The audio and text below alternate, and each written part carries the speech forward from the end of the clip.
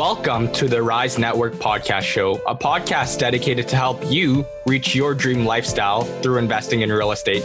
We're going to be sitting down with new, intermediate, and experienced investors to talk all about real estate and how it has changed their lives. If you're looking to scale your portfolio or even just get into real estate investing, you're in the right place. Make sure to tune in.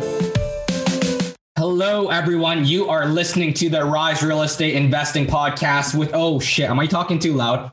No, it's fine. Okay. Fine.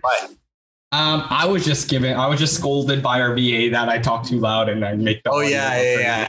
Okay. Anyways, you're listening to the Rise Real Estate Investing podcast with your host, Austin Ye and Mayu. What's going on, everybody? Austin, what's new, man? What is new? From a personal perspective, I'm getting a puppy. So I'm going to be kept very busy. I'm getting the puppy next Saturday, so I'm super excited about that. I already got all of the dog supplies, so on and so forth. I know that I need balance in life. Although this is going to take away from balance in life, it's going to give me more lifestyle balance. It's going to force me to take the lifestyle things more seriously. Yeah, and it forces you to go for walks, right? Spend some time with the significant other, right? So that's all good. Yeah, I need someone to force me to do that. That's why I got the dog. Yeah. How about you, man? What's your me? Let's see. Oh, last week was you're retired, right? So yeah. Well, not. I refuse to call it retired, man. You know what's funny? I didn't tell my parents, right, that I quit my job. And then my dad listened to the podcast, right? And I didn't know he's just like my dad. I didn't know he listened to the podcast. And then they just kept asking me questions like, "Oh, are you still working? Are you still working?" I'm like, "Yeah. Like, why not? Like, why wouldn't I be?" Right? And then and then my dad texted me one day. He's like, "I know you're not." And I'm like, "What? Like, what are you?" Like, here's the issue. My dad also listened to it, and that's how he found out. But I was honest. You lied. You lied about it. But whatever. So now they know. That's great, but it's all good. I guess so this is why you're more censored in our preambles now, eh? you got the officers listening. That's funny. Yeah, I mean, personal life's great. Business life's great. Started doing the 12 week in a year. I don't know if you read that book, but it's essentially just setting quarterly goals, lead indicators, lag measures, things like that. Start really tracking your performance. So I'm doing that. And a big part of it is, I think once you significantly change your lifestyle, like once you go from working the job plus like all of this grinding stuff, like it's very easy you take out the job and you just feel like you're not really making progress, right? So a big part of it to me is like, am I making progress in the right directions on the right things that I want to be making progress on? And the result was like, yeah, I was doing good. So I had 3 goals. One was mortgages, one was coaching, and one was my overall health and lifestyle, right? So mortgages and coaching was doing great. My health and lifestyle was still shit. So I was like, oh crap, got to start changing this, right? But other than that, it's good, man. You guys got any wholesale deals in the pipeline or what? Yeah. So we sent out a ton of flyers and then we've been getting a ton of calls. We had a deal that was locked up, but unfortunately, I don't even know what really happened to the seller. The seller just kind of went MIA on us. Yeah. And it was odd. So we got the deal signed and the seller literally went into the lawyer's office to sign the paperwork. And then I didn't hear back from him since. And so like he had to be serious because he went to his lawyer in Sudbury, signed the paper, and then just stopped responding to my calls and texts. And likewise, I told the lawyer, okay, look, I got to back out of this deal if he doesn't answer. And the lawyer reached out several times and he hasn't responded to the lawyer. So I don't know if it's a change of heart or something that happened. But what we're going to do, a lot of people might think, it's not a deal anymore. It's time to move forward. Yes, it's not a deal for now, but we're adding him into our CRM system to continue to follow up with him maybe every couple of weeks, right? Because we've had people do that before, but we're still able to squeeze deals out of it by being consistent on follow-up. But yeah, we just sent a ton of flyers out in Guelph as well. So we're working on getting some deal flow, and it's refreshing because we took our foot off of marketing for the past month because we were in Mexico when we wanted to hire someone, get the systems in place. But now all of that's done. We're grinding in marketing, like thousands and thousands of flyers. Yeah, and I think it was last week, right, where we had our Rise networking event. Those ones are great because I think it was only like 80 or 90 people that joined this time. Yeah, here's the issue. 200 people signed up. Yeah, we've got to put a pain measure in there, right? Where at least like we charge $5 or something, but you donate it, like something like that. Because it's essentially like if it's a free ticket, people will always just buy a ticket and then later decide if they want to come or not. Some people do want to actually show up too. That's the issue. Yeah. But you know what? Like we were both in like some solid groups of people because like it was essentially 20-minute networking sessions with 5 people in a room together. It's just, I love hearing about like what everyone else is doing, what areas they're investing in, what strategies are working, what pain measures there are, or what pain points there are for them right now in their journey.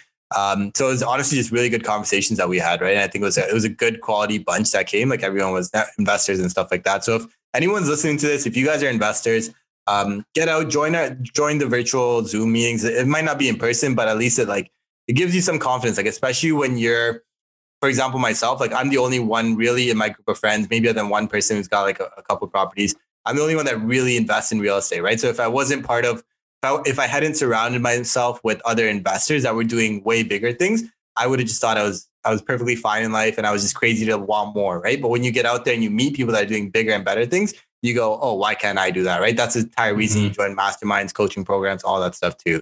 Exactly. So make sure to join the Rise Network Facebook page. I think we're close to 5,000 members now, which is amazing because it's 100% organic. 100% organic. Oh, I should mention this now. If you, why do I always forget it? Make sure you guys like, subscribe, comment on the podcast. You really do, because I don't mention it enough. Okay, now we can get into the podcast episode. And in today's episode, we have Mark Loeffler. Going to keep this introduction brief. Most of you guys out there probably already know who Mark is. He's an OG in real estate investing. He's been investing for more than a decade. Published a couple of great real estate books, some Canadian real estate classics. One of my personal favorites is Fix and Flip. One of my personal favorite real estate books. So he is a book of knowledge, and he has well over 100 units, invests in multifamily, has a sizable portfolio in Hamilton, where he was able to grow it using other people's money. And he sold off a significant portion of that. And he's redeploying his assets into stock trading and into the Alberta real estate market. So quite interesting stuff. We get into all of that and much more with Mark in today's episode. So this is one you cannot miss out. Make sure to tune in.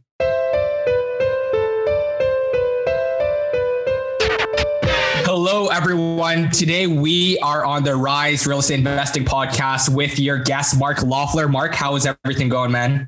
Terrific, man. Spring's coming. Hopefully the end of the lockdown in another 50 days or whatever. Who knows? But yeah, no, man, things are good. Awesome. That's so awesome. Mark, for anyone that doesn't know you, myself and Austin, we both know you. But for anyone else, why don't you give everyone a quick background on yourself, your investing journey to date, your portfolio, which is quite large, and yeah. Sure. So I guess I've been investing now. I'm pretty old. So I've been investing for about 17, 18 years. I started off doing BRRRRs on duplexes in Newmarket, Ontario and Toronto, and grown from there. I have a portfolio currently of about 180 doors, but I've sold off about 140 of those in Hamilton. And I'm kind of taking that money. Well, I'm refocusing my energies, let's say, on buying in Alberta and the US. I know we're going to talk about that.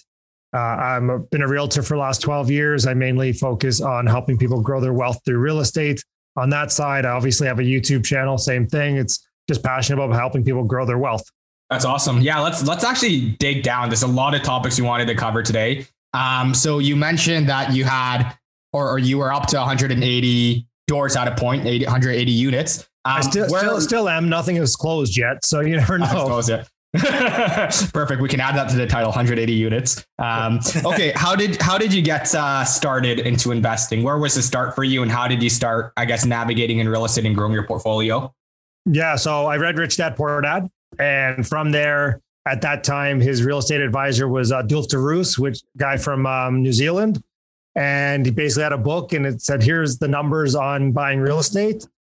A guy I knew at my office, which was in Canon, Canada, photocopiers. He had this guy from Grandin Toy who was buying a lot of real estate. And so I met with him. He was buying a Newmarket. He was buying bungalows that were already duplex, just fixing them up. And I said, okay, I can do that. And he gave me his realtor at the time. I went and bought 2-3 duplexes in Newmarket, Ontario. And then I started looking in Toronto for my own house hack. And that was it. That was the start of it. And then 5 years into my investing journey, I got my real estate license because I couldn't find a good realtor to work with. And then, yeah. So how was the market dynamics back then? Was it competitive, or was it you just found a deal, you could pick it up and just make the numbers work? Well, now you look at it and it was shooting fish in a barrel. You should have bought everything. Yeah. Right. Yeah, like literally should have just bought everything. And the guy that same guy still jokes with me every time I see him. He's like, who knew that back, 8 years ago in Hamilton, when we were looking at all these multis at $20,000, $30,000 a door, we'd go down. It feels like Edmonton right now, actually. Like you'd go there, you'd look at 5-10 properties and you'd be picking out a handful that work. And then you'd put an offer in and you'd buy one. And who knew we should have just bought all of them? That talks to me in Edmonton now, because I'm like, man, should I just buy everything and just not worry about like the numbers? But I'm like, I'm too much of an analyst not to worry about the numbers, I guess. Yeah. So you started off in those like bungalow type plays and duplexes and so on, right? And then you, at some point, you kind of leveled up into these bigger apartment buildings. What was that transition like over how many years? And, what did you need like to make that switch, right? Because I think me and Austin, we do a lot of like single family duplex, triplex. Yeah. We still look at like bigger units, like 6 to 8 to 10 units. And we're kind of like, but that's going to take us 2 years. And like, we're about like the instant gratification, right? Yeah. We want to burn it like that. Yeah, no. And I get it. Right. And I tell everyone like the 2 to 4 units is your space where you can do it much faster. It's honestly just economies of scale, but I kind of fell into it while I was doing 3 to 4 units and I was doing some heavy renovations on stuff in Hamilton. And I found an 18 unit vacant building. Vacant? Vacant. So I didn't have the troubles. I mean, I had to evict a couple of crackheads and a lot of raccoons, but that was about it. Right. And the crackheads were easy, and the raccoons, where I just shut up how they were getting in by putting plywood up on everything. Yeah. But like everything was done in that building. Like the heating was gone. They had stolen all the rads and they rolled them down the stairs, and those things are heavy. So they broke all the stairs. So basically it was a complete rebuild on the inside, but yeah. And that's basically how I came across it. I mean, I bought 18 units for $600,000. Right. Wow. And where'd the money come from at that time? Were you funding it yourself, working with JV partners, private lending? So we had a 90% VTB first mortgage from the seller. Well, it was a power of sale, right? Okay. Yeah. So we had a 90% VTB. They were a mortgage lender anyways. So we had that for 2 years. And then actually after year 1, we kicked them out and we went and got credit union, and they lent us money cheaper, and they lent us a whole bunch of construction financing. And then the other side, we brought in joint venture partners. So we raised about, on that one, I think about $800,000 all told. Before the 18 unit, you were doing like all like under 4 units. Yeah. You kind of jumped, eh? Kind of just jumped into it both feet. And then, I owned 8 units. I owned a couple of 6 units side by side for 12. And then, I just started buying. The real impetus to get into the bigger stuff was I had joint venture partners who were it didn't make sense. They had so much money that I'd have to go and buy too many properties in the smaller stuff. It just was efficiency of capital, really. Mm-hmm. Yeah, that's fair. So from then to now, I guess you built up your portfolio to 140 units. How have you seen the market change? Like obviously we can talk about like market, like price per unit. But even like overall, like we talk about like affordability, if we were talking about like where people are investing, things like that, like what have you seen happen in the market? And what was the duration to get up to the 180? It sounds like you were maybe at like 20 to 30 units for a while and then you kind of jumped. And was that jump rapid or did it take a few years? Or last 5 years, I've really added a lot. But I've bought and sold in that time too. Like I was up to probably 80, went down to 40. I'm a return on equity guy. So when the equity gets low, it's like, or the return on that equity gets low, I want to deploy that money into something else. And what's the market done? Well, I mean, obviously cap rates are compressed, interest rates at a historic lows. So what cap rates were you seeing before that? Like when you bought that 12 unit? Well, it was vacant, but what would it have been? The 18 unit? The 18 unit, sorry. Yeah. Yeah, I was probably 5.5, 6 back then. Okay. Okay. Yeah, we got to reappraise. That's the only CMHC deal I've ever done where they've come back in after. And I think we were asking, what were we getting? $150 a unit back then. Mm-hmm. And CMHC, they sent the regional vice president because they're like $150 a door in Hamilton. No way, whatever. And then they walk through and they're like, man, this is a gorgeous building. And I'm like, well, we did everything. Like, here's everything we did. We did all new water lines. We got the we put that on the tenant. We individual heating per unit. Tenant paid their own gas. They paid their own hydro. We ran all the electrical in the building, right? So like it was a brand new building. Mhm. Yeah. And they're like, yeah, this $150 a door. Now, I mean, what's it worth? I don't know, 250, 300. I don't even know. Yeah, at least 250, because I'm seeing Windsor sell for 250. I got 200 to 250. So I'd imagine Hamilton's much more for sure. I mean, it's all down to the cap rate, right? Like you can't. So it's crazy now that like I find a lot of people are kind of buying at based on a price per unit. I know even me and Austin, sometimes we're guilty when we're analyzing like a property, we'll go, oh, but like the price per unit's really good, but it's so under market rented that the cap rate's like garbage, right? Garbage, yeah. But you can do that, right? Like that's how I was buying too. I was buying on a price per unit. I didn't like cap rate's fine, but like it's a price per unit, and it's like, okay, because then you look and say, okay, what's it going to cost me to buy that land? What's it going to cost me to build that property? If I can get it at 25 to 30% off a discount of what it would cost me to build as is right now, then why wouldn't I? Mm-hmm. Yeah. So are you buying these buildings nowadays tenanted? I know you're buying in Alberta, but like back in Ontario, Hamilton, were a lot of the recent acquisitions tenanted? And how did you go around tenant turnaround? Or did you just wait for natural turnover? I kind of changed my strategy a little bit on that so I used to buy the biggest shitholes ever in Hamilton. Like you're talking crackheads. The one story, I bought a 19 unit property, still own it. And one of the tenants didn't like one of the other tenants, crackheads, and decided not, didn't tell us, didn't call the cops, didn't do anything, just took a shit on their door. Oh shit! Like, and literally, oh shit! Literally, and so like the day, this is the day after I bought the thing, and the property manager calls me up and tells me, and I just start laughing. He's like, "What are you laughing at?" I'm like, "What do I care?" I'm like, "Kick them both out. That's fine." So, but so when I was buying those crappy buildings, it was a lot easier, obviously, right? Because they would just leave at the end of the day. Was it still a headache overall?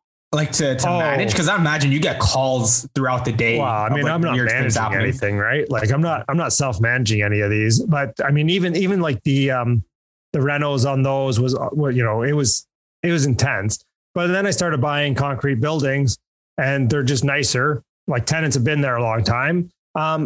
What I found was I used to do cash for keys, but I'd only give $3,000. And what happened is I ended up buying so many buildings within 2 to 3 years that just natural tenant turnover had crew. Like we had 2 crews, like full time, basically renovating units for us. So anything more would have just cost me money. So I just kind of waited, and people would leave of their own fruition, or N4s, N5s. We were doing all that type of stuff. Like, yeah. But now in Alberta, I just raise the rents and they leave. So you sold off your portfolio with about me and Austin, we both follow your YouTube channel. Yeah. Shameless plug, I guess, right there for your YouTube channel, right, Mark?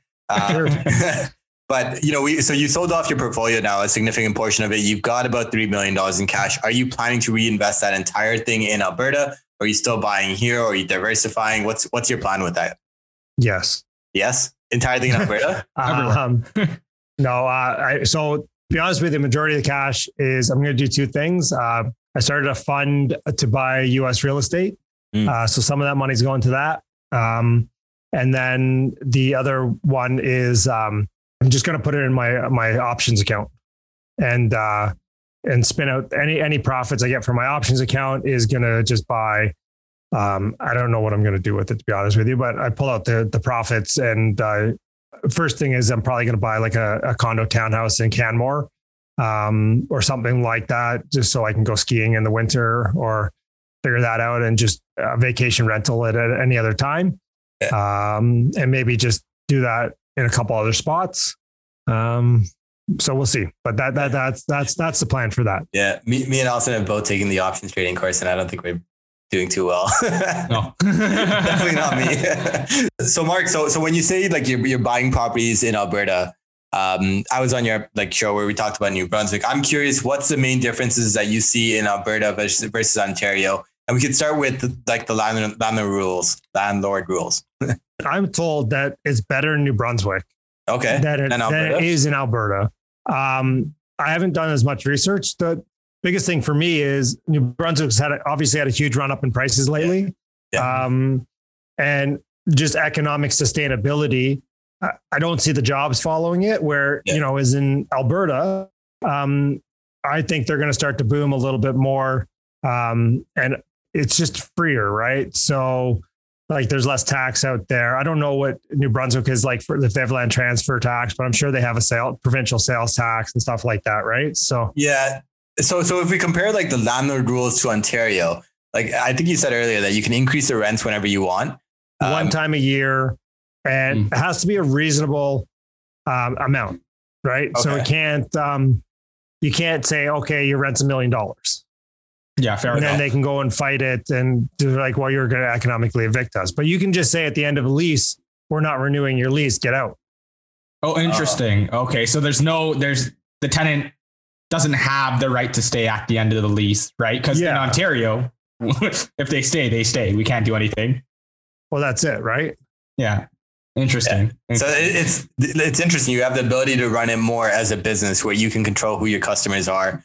If you want to, improve the quality of the product that you're offering, you've got that freedom because you can essentially end the leases at any point. And how about the non-payment of rent side? Like if someone doesn't pay you rent, you know what the process is, the timeline and stuff like that? Yeah. It used to be 1 to 2 weeks to get them out. Now I'm hearing it's like 4 to 6 weeks type thing. Still golden. That's still better than Ontario. If it's anything within 2 months, I mean, it's great, right? Because what's Ontario now? 7, 8 months, 9 months? I don't even know. And they'll put you on a payment plan. They'll try to make everything work, and then you lose tens of thousands. And like, okay, now you. Well, I mean, honestly, I always went when I went. I was always pushing payment plans. I just didn't. I was like, okay, let's do a payment plan right now. Let's organize it. Have 6 months. Do whatever. Yeah. Once you get that payment plan in place, and once they default on it, then you just go to the sheriff. Yeah. So it's just easier. Yeah. So how are the vacancy rates down in Alberta? Is it quite easy to tenant? Because I would imagine that it's very boom bust economy. So when it's not doing too well, a lot of people will be moving out of the province. Yeah. So it's 8% right now, as per CMHC, but they've had a lot of new builds. So the building we're buying is $850 a month average for a 2-bedroom. And these new builds there for a 2-bedroom, they're $2,000. So there's a lot of like, there's like towers that haven't been rented. There's a whole bunch that have been, but there's a whole bunch of towers that haven't. So that's, I think, playing with the numbers a little bit. But I need to take that $850 for like the 1970s reno and turn that into $1,200 or $1,300 and I'm golden. Yeah. Mm-hmm. So it's a strategy. Sorry, Mike, what were you going to say? No, I also just think that's important in any market, right? It's always like these nicely renovated products will always be in high demand, and you can drop the rents a little bit if you want, but if you've got the beautiful products, you always like be able to at least attract the tenant, right? And I think that goes for any market, but that's interesting because that's quite the spread. Like if you're at like $850, $1,000 to like almost $2,000, like that's interesting. I mean, so my biggest worry out there is that thing is like they can just put up new builds, right? Whereas in Ontario, you have a buffer. Like, that, I mean, barring outside of like Toronto and stuff like that, we haven't had a rental decrease year over year in Ontario since they've enacted rent control. Yeah. Mm-hmm. So is it just that the rent is fluctuating based on like oil prices, the amount of like vacancy essentially is what's driving the rent prices, right? Well, employment, 100% employment. Yeah. Yeah. Because I think I can't remember who I was talking to, but it might have been someone that invests in Kirkland Lake who said that the rent prices there will significantly fluctuate based on like the mines and like whatever the price of the minerals are. Well, it's jobs, right? If there's more jobs, there's more demand. Yeah. I mean, same with Kirkland Lake though, right? Like if it's booming and nobody's going to build more. Yeah. They'll put up temporary housing. They'll do a whole bunch of stuff, but they're going to tear it down after. So like the supply is limited.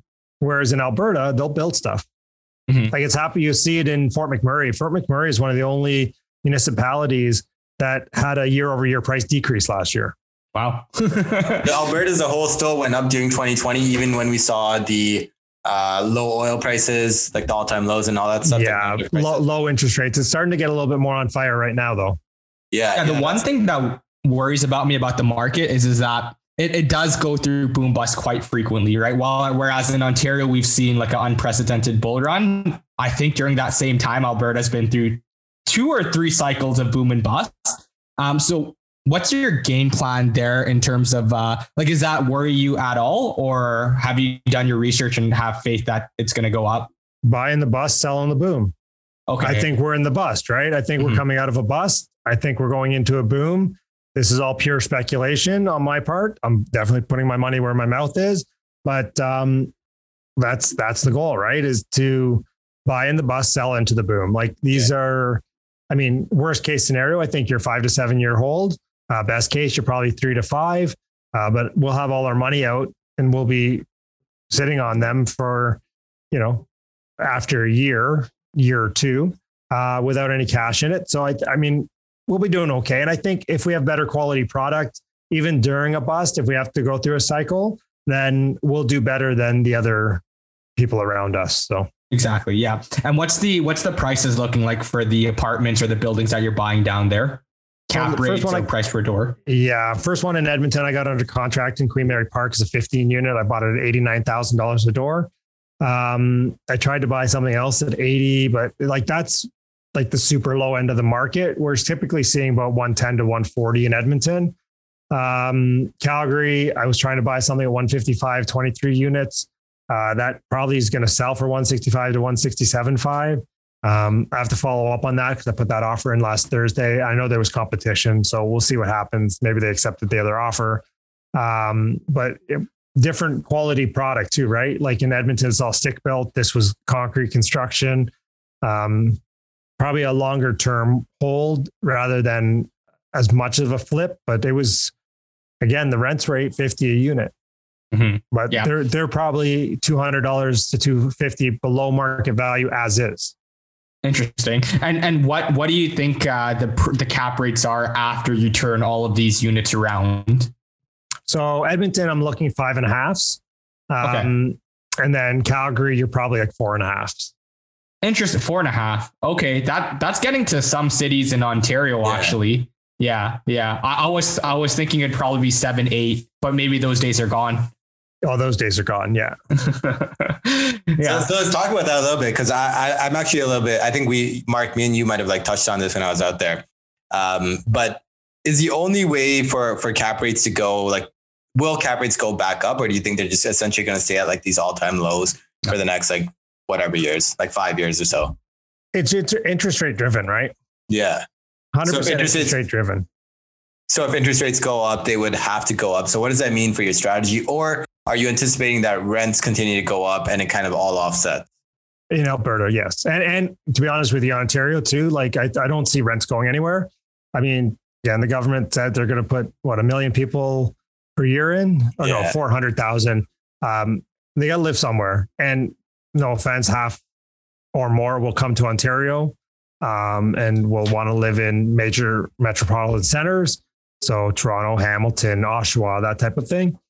And, they're not building enough new construction. So I still think Hamilton and, those places are a good play. It was just more of a return on equity for me, right? Like I can go take that money and go make, 25, 30% on my options trading and cash on cash too, right? So like you're making, $600 to $1 million a year in cash, you're flowing out. So. And you mentioned that you're also looking in the States. So you're doing options trading, investing in Alberta, and you're also ideally looking to start up a fund in the US. What's that all about? Can you talk to us about which state and some details around that? Yeah. So I got a buddy down in Florida. I'm the joint venture partner. So I'm going to be the silent partner, I guess. So he's going to be the operating partner. And basically we're going to do, we're not going to wholesale, but we're going to basically start a wholesaling business for our own properties. He's a realtor down there too. So whatever we don't want, he'll, feed his leads to his team in Florida. And we're just going to be looking to buy properties off market down in Florida. I'm going to set up a fund of about $500,000 US to start advertising and like as an initial fund to buy. Once we get 3 properties under our belt, we got a community bank down there that will basically lend anything we want. So we should be good to go. And that'll be a mixture of like single family duplexes, tries, and some vacation rentals. Just let's talk about that a little bit, because I'm actually curious about the US market as well. Yeah. Like what kind of numbers do you see in Florida? Because I feel like I hear about a lot of different people talking about Florida. Andrew Hodge was talking about wanting to buy there, right? Yeah. Yeah. Well, I know Andrew and I have been looking down there. So.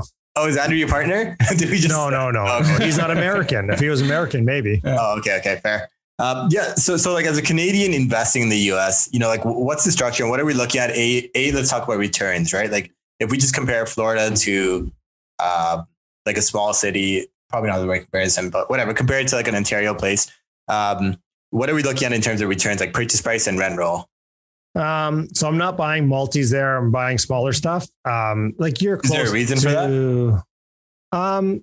Well, just the multi space down there. It's a very, very similar to here, except for different landlord rules. Like you're buying in the 4 cap rate and anything decent. Whereas, like if you get the shoddy stuff, like you're in the 6.5s and, I don't want to have to collect rent with an M16. So, yeah, I mean, so the single family stuff you're looking like it's coming around the 10% rule. So it's like a little less than the 1%, 10% of gross annual for the purchase price. So you're cash flowing. And I think there's good economic demand there that Florida is growing. I mean, a lot of people are moving there because it's zero tax state. Obviously it's open. There's jobs there. People see that type of stuff, right? The quality of leadership. So people are moving there. Gotcha. Yeah. So that's going to be more of an appreciation sort of play. You're going to make some cash flow, but you're hoping that the fundamentals are going to drive the prices up over the long term. It's going to be both. It's just diversifying the portfolio away from some of it from Canadian real estate too, right? So the long term, do I want to own everything in Canada? Well, no, I want to own stuff outside in a different currency. You just never know, right? Mm-hmm. So now I'm in a position where I can make that happen and pretty easily. So I'm going to start that up and get going. And to be honest with you, different rules there, right? So once again, you get those 3 properties, you go to the community bank and they're lending on everything you get. And they'll give you 75 to 80% of after repair value right off the beginning. Wow. That's amazing. So you have to buy 3 properties on your own. Is that what you said? Yeah, we'll buy 3 properties cash and then and then you can, and then after that, I guess because your corporation has assets, they're essentially securing those assets and they're willing to, okay. Yeah. And then, so here's the thing. So my partner already has stuff down there. So we might not even need to buy those cash. And so it's different because I'm partnering with a guy in the US than if I was buying on my own. If I was buying on my own, I would definitely have to buy the 3 properties and do the whole jumping around to get financing and stuff like that. Right. But, I don't know. I actually have a call with him later this afternoon to sort out more details. We're just at the preliminary stage. He did send me over a, like his lawyer suggested, an accountant suggested structure. I just sent to my accountant who I have to call, but I mean, we're working through it. Nice. Have you ever explored any other states? So typically what I hear Canadians say, I'm investing in the States. It's usually in these very low cost states where it is obviously pretty rough, but they're picking things up at like $80K for a single family house, right? Like places like, I think Ohio was one of the Ohio, Arkansas, Missouri. Kind of like the middle states, right? Like Midwest. Yeah. I mean, to be honest with you, I kind of don't have any desire for that. Like if I can't burr it and get all my money out, I kind of don't want to do it. True. So, I mean, there are people burring stuff in those places. Like, I mean, Glenn's picking stuff up at 20 grand, to put 10 grand in and get a value of 50, right? But he's using all private money because nobody wants to touch stuff that low, and him being a Canadian. So I mean, I don't know. To be honest with you, I went to Florida because it's the who, not the how. I got a partner there who I think can manage it and run it. And we'll see. I have a buddy doing it in Omaha, right? Like he's doing it in Nebraska. And he's doing it very successfully. So, I mean, you can do this anywhere. Mm-hmm. Yeah, I think a big part of it is also going to be the tenant profile and who you attract to your properties as tenants and stuff like that as well, right? Like, yeah. So I think the US it's interesting to a lot of investors. And I think anyone that's interested, I know Mark, like I feel like I saw it on your YouTube channel like yesterday, the day before, that you're trying to acquire 200 units this year. That was yesterday. Yeah. That was yesterday. See, I'm on top of it. I'm following along. Good work. But yeah, like I think it's going to be interesting to see because a lot of people are interested in investing in the US, but I think we just don't know what we don't know. Right. So I think it's going to be super interesting to see what you discover along the way. So Mark, usually at this point in the podcast, we like to ask our guests 3 main like rapid round questions. Right. So the first question is, where do you see yourself like 5 years from now? Whether it's your personal life, your investments, your overall journey? Geez, I don't know. I'm probably going to be doing something very similar, like, golf a couple times a week. Obviously more travel than I'm doing right now, but that's just because, of the world we live in. Yeah. I mean, I'll probably still be acquiring real estate because why not? Yeah, I don't know. What am I at? 1,000 doors? I don't even know. Like, who knows, right? Like, I don't. I'm not planning that far. Well, like, I mean, when you have it all, you don't need any more. That's right. I'll probably still be options trading and vacation properties around the world. Who knows? How about YouTube goals? Do you have like in 5 years, do you want to have like 1 million subs or something like that? So the goal for this year was 10,000 when I started, and then we kind of bumped that up to like 25. 5-year goal would be, I mean, I'd be happy like if we got 500,000. Like the problem is obviously it's a lot of Canadian content, so I got to do more not Canadian content, but then I alienate the base a little bit. So it's just one of those catch-22s where, you see the Canadian base channels and they're up to, after so many years, up to like 60, 70,000 subscribers, which is great. Yet, it's not like Graham Stephan or Meet Kevin or anything like that with millions of subscribers. So, honestly, you just never know, right? I think if I just continue producing good content and people keep watching, it'll grow organically. I don't really have like a huge, like not a goal. I mean, I want it to continue to grow just because it kind of makes you feel good. And just again, producing content to help people grow their wealth. Let's talk about that a little bit, actually, because I'm curious, you've already got a good size portfolio, right? You've obviously got a very good established network. What drove you towards doing the YouTube channel? It was just honestly to give back. It was just for that very reason. Like people, it's the same reason I wrote my 2 books, right? As people used to ask me questions all the time. So now when people ask me a question, I shoot a video on it and basically, or I've already shot a video on it. And it's like, hey, go watch this video and then let's talk. And then usually they go watch the video and they come back and like, oh, that answered all my questions. Thanks. I'm like, okay, good. So it just saves time. It's funny that you say that. Like, I think whenever I see you on Facebook, it's someone asks you a question and you just replied with like a video link, right? it's very practical. So it does make sense. It's amazing. That's awesome. And second question, if you won $10 million and you had 7 days to spend it, you cannot spend it all on real estate. How would you spend it? 7 days. I'd put it all in my options trading account.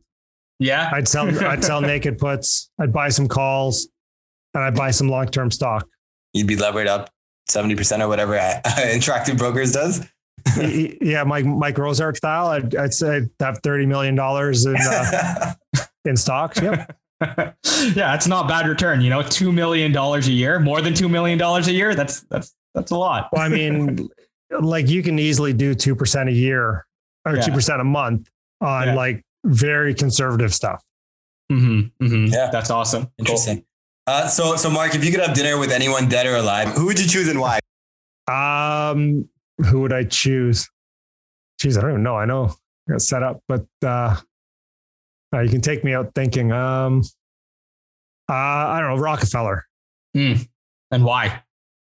I don't know. Dude was just like obviously pioneered before his time. Like the way he did business. I mean, he was a little ruthless back then, but I guess it was kind of the Wild West, right? So, and just the way he thought more of, he thought more long term than most people back then, right? So it just, yeah. I mean, I don't know. I just think he'd be a hell of an interesting guy to have dinner with.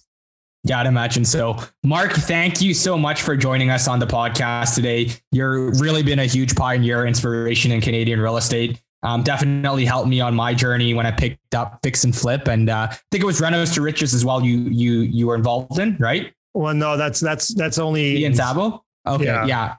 Fix and Flip though, read through that. Great, great stuff. And honestly, always giving back to the community. If people want to contact you, reach out to you, or follow your content, how can they do so? Yeah. Best way is obviously YouTube, the Mark Loeffler Experience. And then the other way is Instagram, Living the Dream 40. But if you go on my YouTube channel, all the links are there for my Instagram. So let's get Mark to 25K.